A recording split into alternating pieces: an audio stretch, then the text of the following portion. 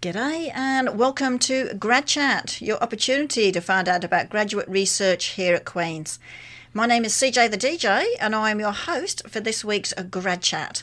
Of course, a show like this could not happen without the support of the School of Graduate Studies and CFRC, so thank you very much. Now, if your mates missed the show at any time, you can download the podcast the next day on either iTunes, Google Podcasts and Stitcher. So no excuse not to hear what our awesome students and postdoctoral fellows are doing.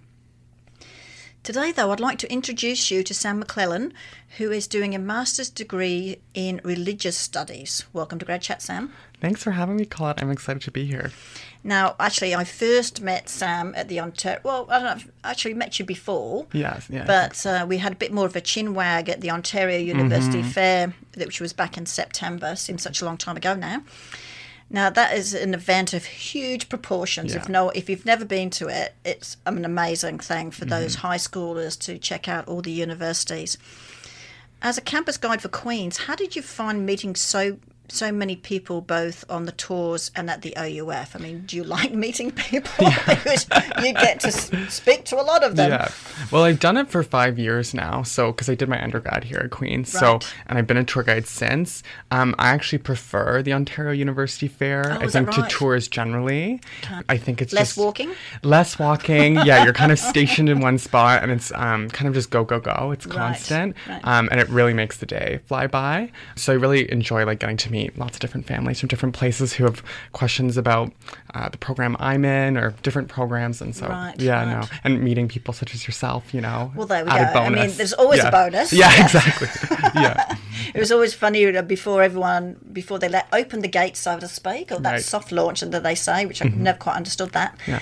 So we can all be a bit stupid in the back, Right. waiting for them to come in, and that's when the silly photos get taken. Exactly. But it's a lot of fun. No, yeah, it's lovely.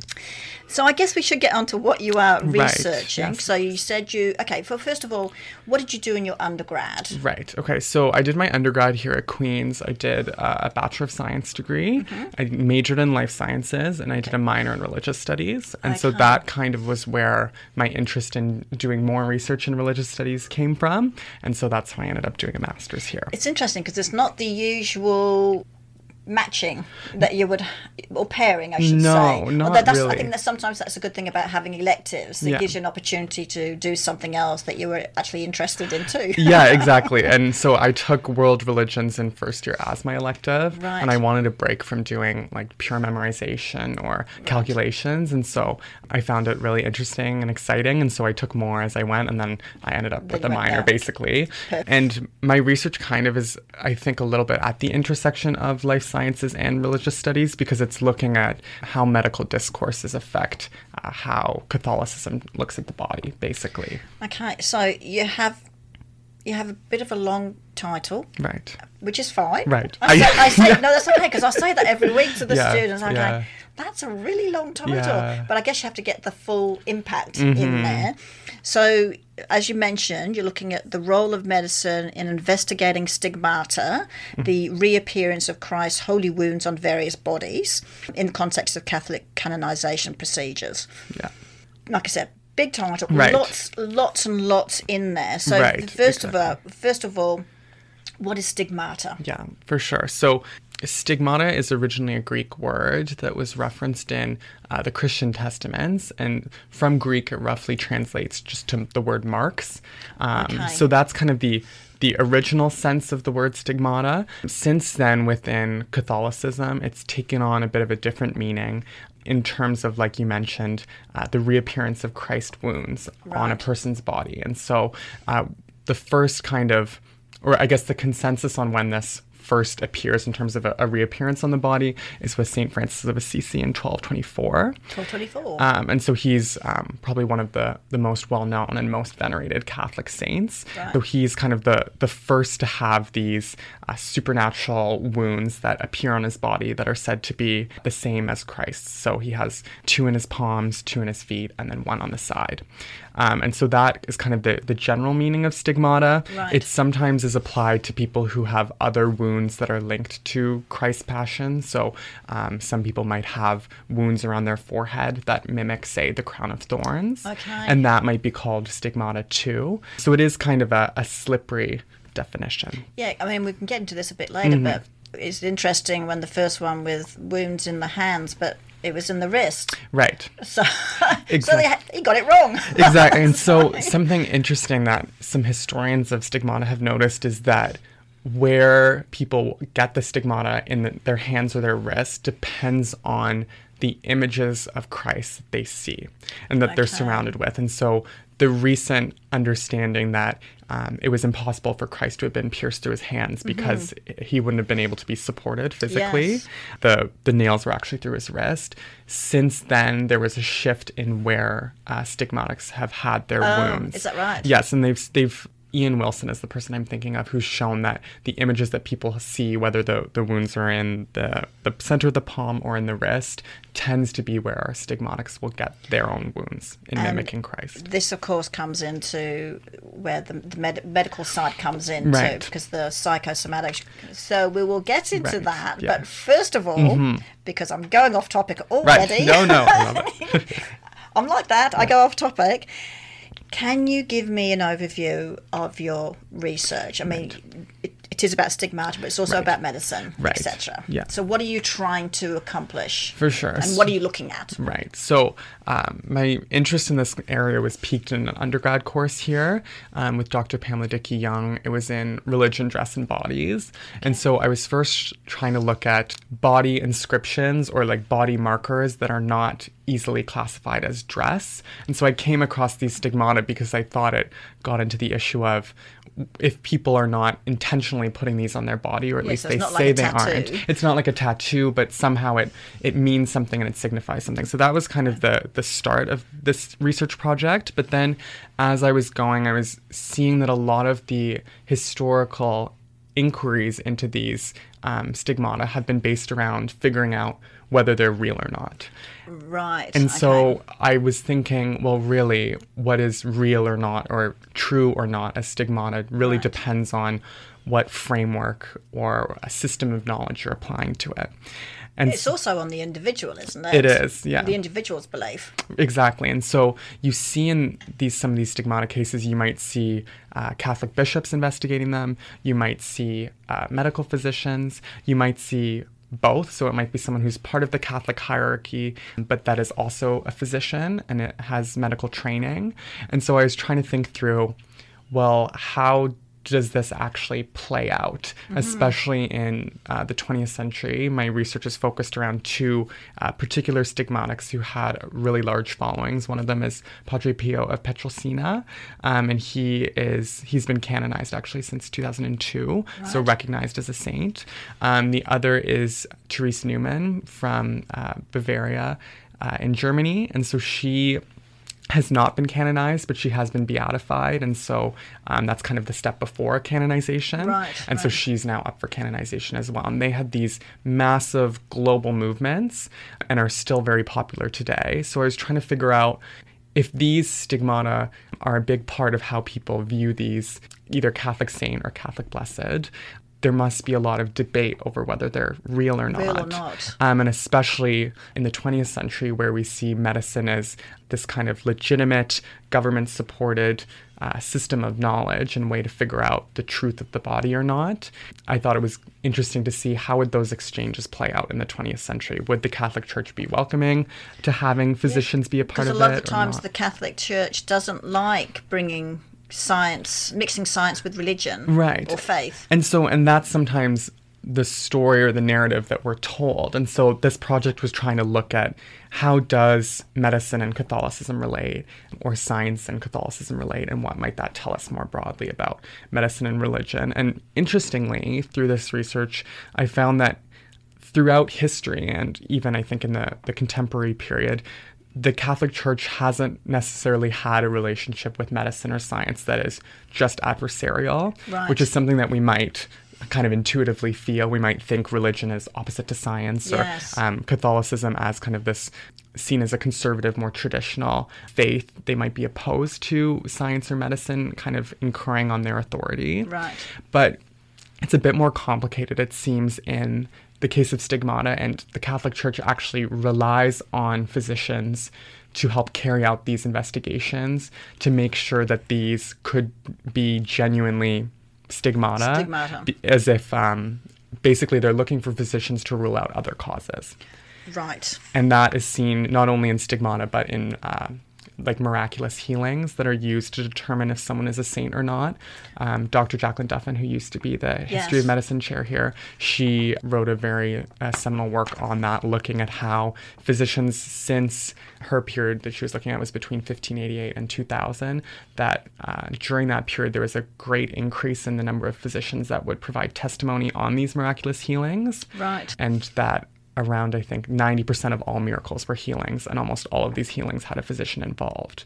So it appears that actually physicians and the medical community, though it's changed itself over that period, has really always had an intimate role in working with the Catholic Church. Working with them. Yeah.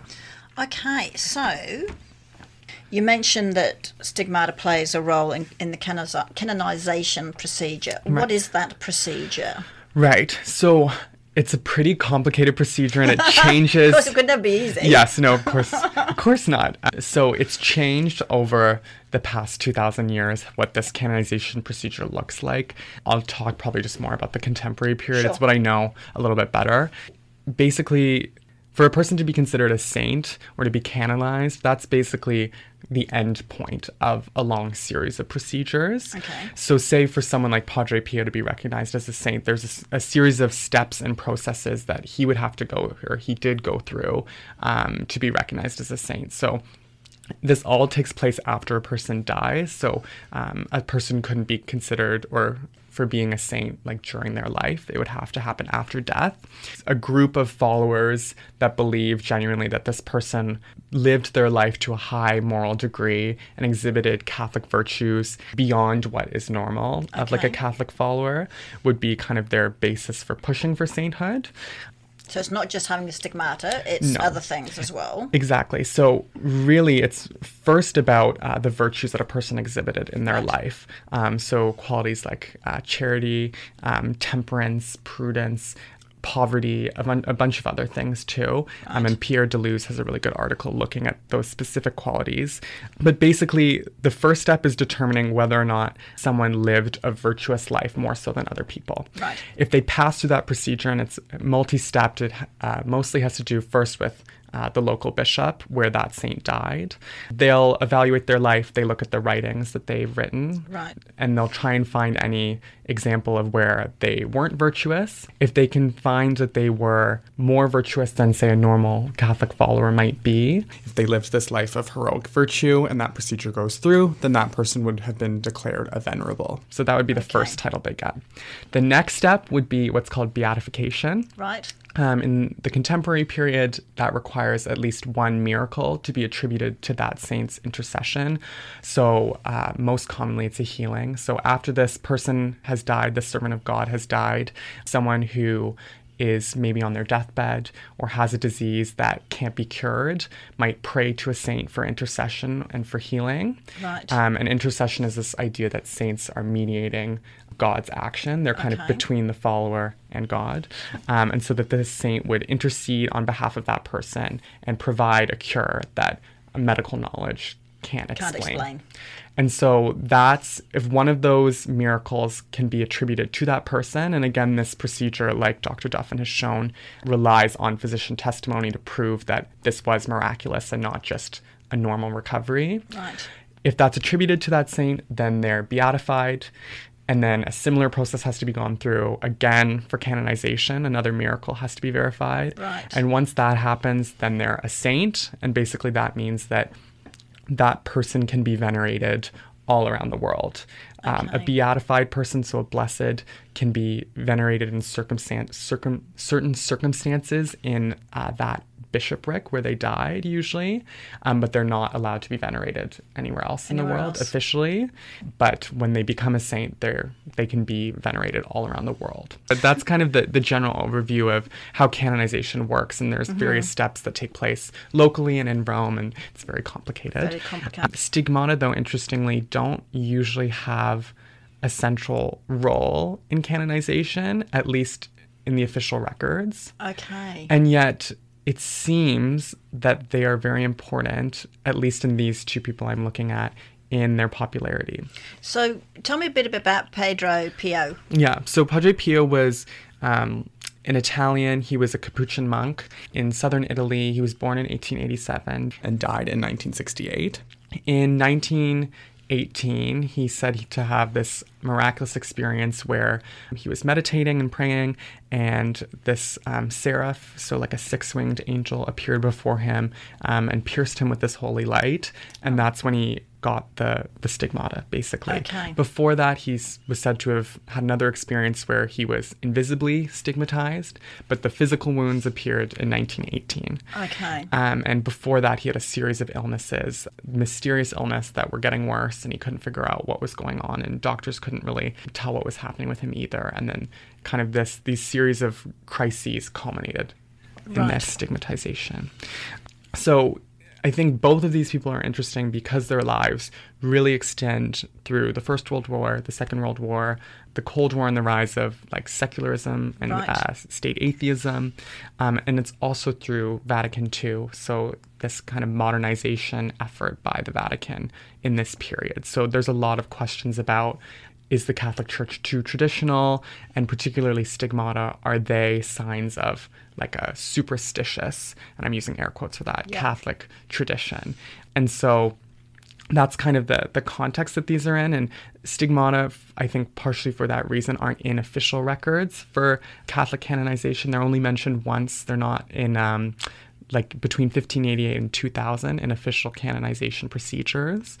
They're not really in the liturgy for any of these stigmatized saints, and even Pio's like official biography by the church just says vaguely he was immersed in supernatural realities. Okay. And yet, when we look at the reason that pilgrims go to visit Pio's place of death and his shrine, around 20% say that it's explicitly because of his stigmata, and another 30% say it's because he was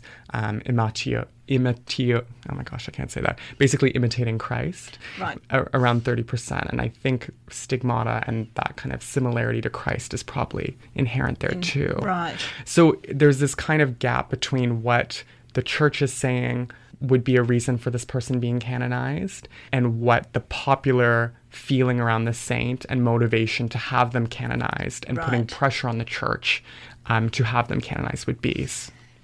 I don't know if you know this answer, but are there people who've been canonized back in the early years that have stigmata?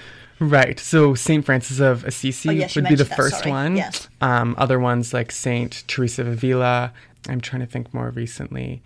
I think Louise Lateau, who was a French stigmatic, I think was canonized as well. Okay. So it has happened. And there has been kind of this question of, are they real or are they not? I think what's different in this period is that the medical community, as we understand it now, has kind of crystallized, and they play a role in determining if these are real or not. Right. And it's like it's a very complicated thing, because even though the Catholic Church may not be looking in the canonization procedure, are these stigmata real or not? Those questions are usually settled earlier on in a saint's life. So, for example, with Padre Pio, around 1920, a lot of physician investigations were completed, one by the Pope's personal physician. Letters were sent to the Vatican saying that these stigmata appear real at least.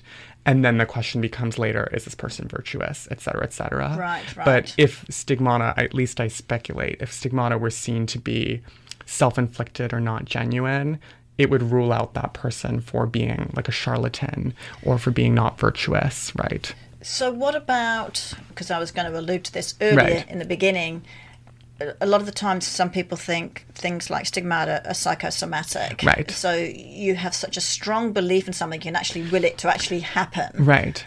Which can be powerful in itself. Mm-hmm. Right. What does the Catholic Church think about that? So it's quite complicated, and this psychosomatic idea of stigmata has kind of recently been a focus of my research, because that, again, is a new way of understanding disease relatively. Right. interestingly enough, it comes partially from the 19th century notion of hysteria. And a lot of critiques of both Pio and Newman are that they're hysterical or histrionic. Right. And even in medical literature today, we see that on stigmata, that it's people who have these histrionic personalities that get stigmata. It goes back, interestingly enough, to the mid-19th century Jean-Martin Charcot at Salpêtrière, which is this hospital in France. Him and his colleagues basically, a lot of scholars argue, consolidated what we think of as hysteria. And they actually come up with the idea that, or they borrow the idea of stigmata as a religious phenomenon, say like in the case of Saint Francis. Right. And they say that is really kind of a prototype of how all hysterics work. Not just the religious, but other women that have unexplained bleeding or are behaving irrationally. It's the same process of there's something wrong with their mind, and then there's this bodily manifestation. Okay. And the word stigmata then gets taken from its religious context into the medical context, and even now today, stigmata is used by some physicians to describe the clinical signs that describe an illness. So it's the presentation of something in the same way. But psychosomatic illnesses can work the other way too, Right. in terms of that you can have some people looking at miracles, Right. Okay, and you can have some people with a medical condition, Right. and everyone says not possible, nothing's going to happen, da da da da da. Right. But the willpower of that person to say, you know what, I am not finished with this will. Right. I'm going to get better. They're just so positive all the time. Right. And whether you want to call it psychosomatic Right. healing or, Yes. or whatever, Yeah. they have such strong willpower Yeah. that somehow, not in all cases, but somehow they get themselves better. Whether Yeah. they suddenly become in remission when the doctors didn't expect them to go Right. into remission, for instance, with cancer and stuff like Right. that. So I would imagine something like that would help the becoming the saint part, because here's a miracle. And that's what a lot of critics would say of these saints, is that they're maybe trying to will this to happen to them so that they can get this big following. That some people might say that, like Pio and Newman were hysterical. They were trying to mimic Christ, and they were so determined and so kind of too pious or overly zealous that this happened. And so my research, I think, is less trying to see if that's true or not, like if it was psychosomatic or not, but it's looking at who's saying it's psychosomatic, who's saying it's genuine, and what is involved in that exchange, and why would someone have an interest in saying it's psychosomatic or not. So with that in mind, how does gender affect the investigation of whether stigmata are true or not? Right. And what are the consequences of gender suspicion of stigmata? Right. So, Because you were saying that Theresa Newman, she's only been beatified. right. I speculate in this paper that I have that I'm working on that at least I think part of the reason that she has not been canonized yet, though she has been beatified, but they lived, like Pio and Newman lived in roughly the same period. I speculate that perhaps it has to do with these critiques of hysteria that are really common in the 20th century about stigmatics. Right. So a lot of the writing, both from physicians and from Catholic theologians, is that these particular cases are hysterical and they're not genuine. But some, say, Catholic theologians would still argue that St. Francis's stigmata were real. So they're not saying that they don't exist, Right. but some might be saying this case is hysterical. And I think that broadly, I think the fact that Pio has been canonized and Newman has not, amongst other things, including their location in politics and being a man and being able to be in the public sphere in southern Italy, and Newman not so much being able to do that. Yes. But I think, too, critiques of stigmata as hysterical are much more penetrating for women and are probably do more in terms of discrediting them.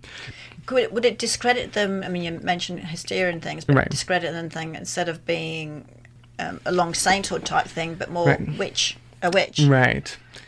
Does that play into it? And I know I'm sort Yeah. of going off on a real No. tangent here, but when you talk about hysteria and Right. things happening that are different, Right. it could be conceived as the general population understanding it to be more witchery. Right. And so I think, like, and I'm not 100% certain on this, but I'm broadly, like, kind of just remembering that before this kind of medical investigation of stigmata, there was also a sense, and there still is a sense, that stigmata can not only be genuine and divine, but that they can be genuine and diabolical.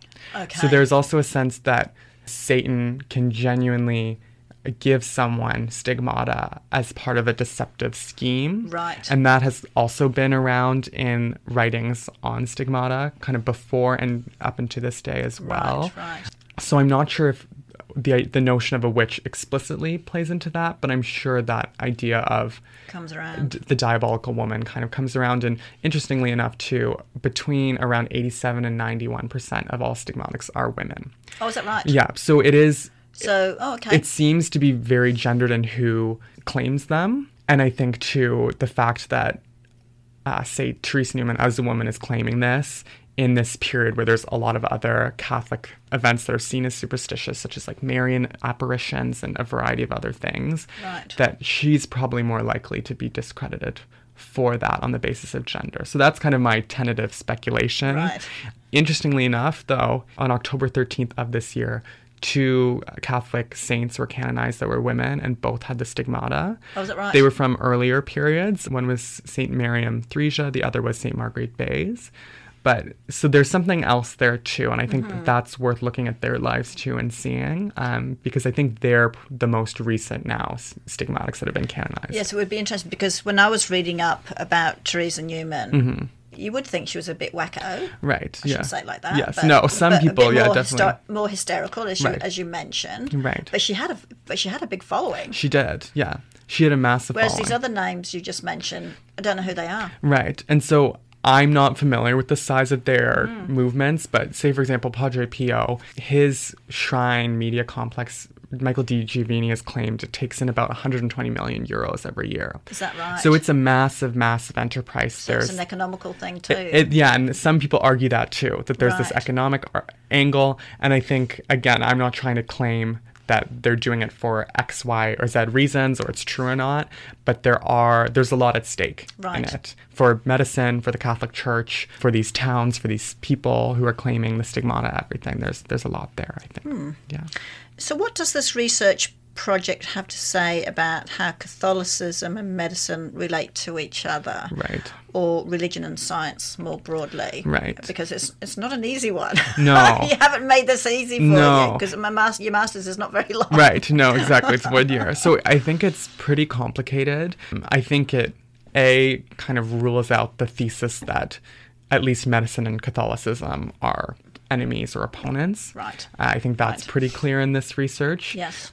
I think it's more complicated too than just a pure kind of conspiratorial or relational role in terms of legitimating each other too, because there are tensions in this kind of Catholic medicine exchange on stigmata. Right. So the Catholic Church, like I've mentioned, regularly brings physicians in to investigate stigmata or medical miracles more broadly. Right. And use that kind of as their authority for saying, we've checked the science on it.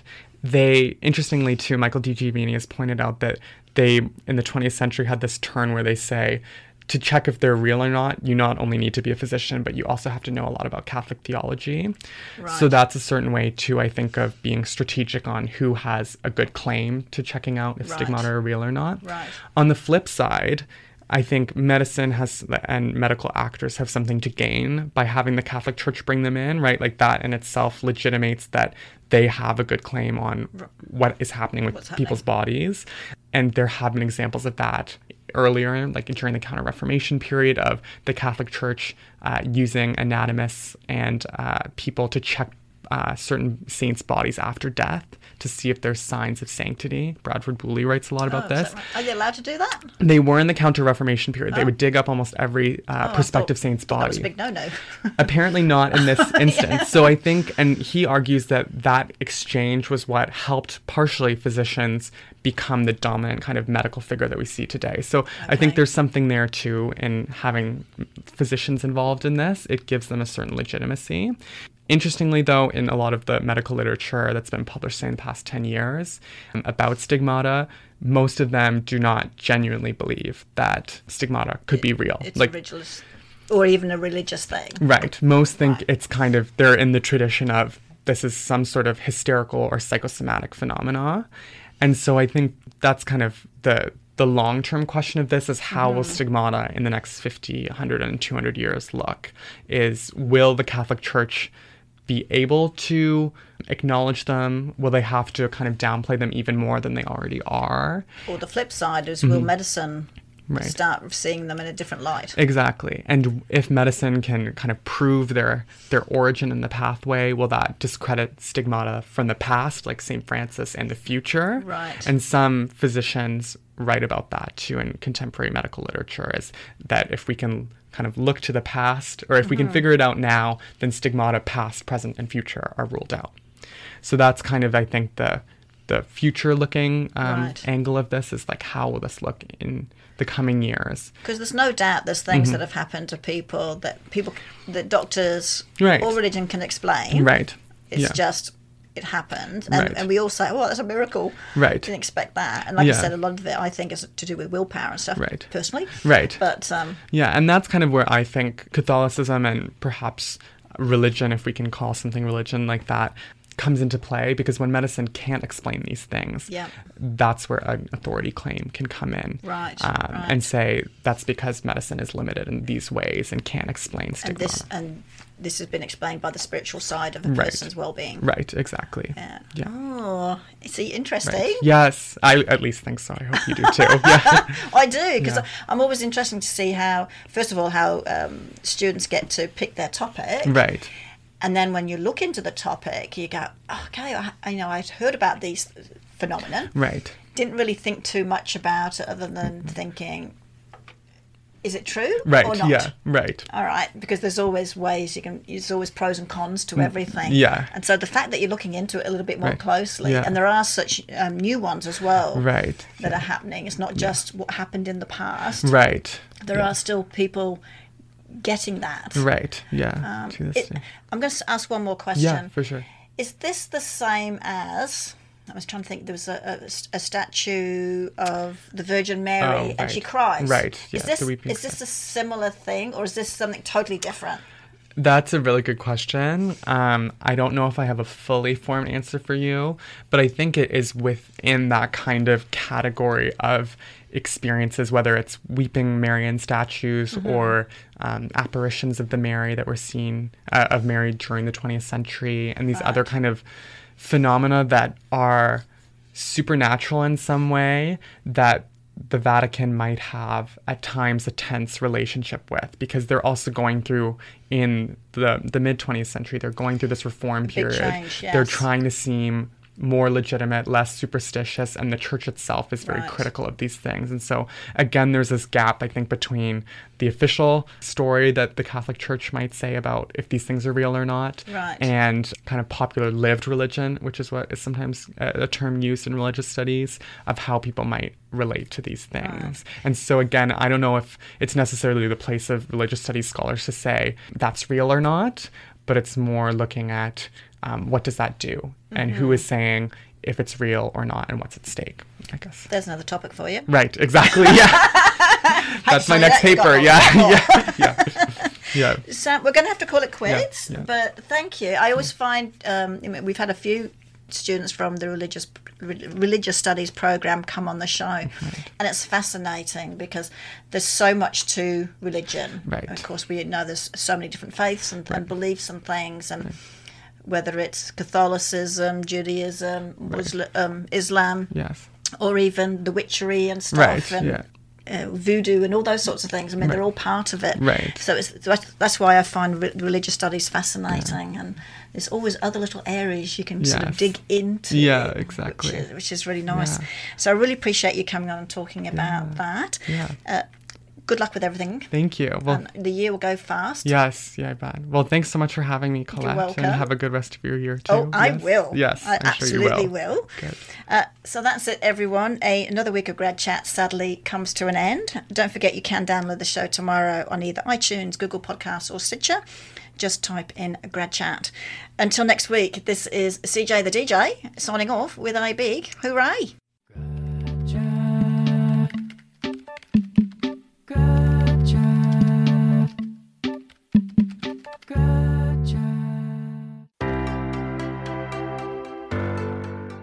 Thank you for listening to this podcast produced at CFRC 101.9 FM in Kingston, Ontario at Queen's University, situated on the traditional territory of the Anishinaabe and Haudenosaunee peoples. The CFRC Podcast Network at podcast.cfrc.ca is brought to you by the generous support of the Queen's University Faculty of Engineering and Applied Sciences.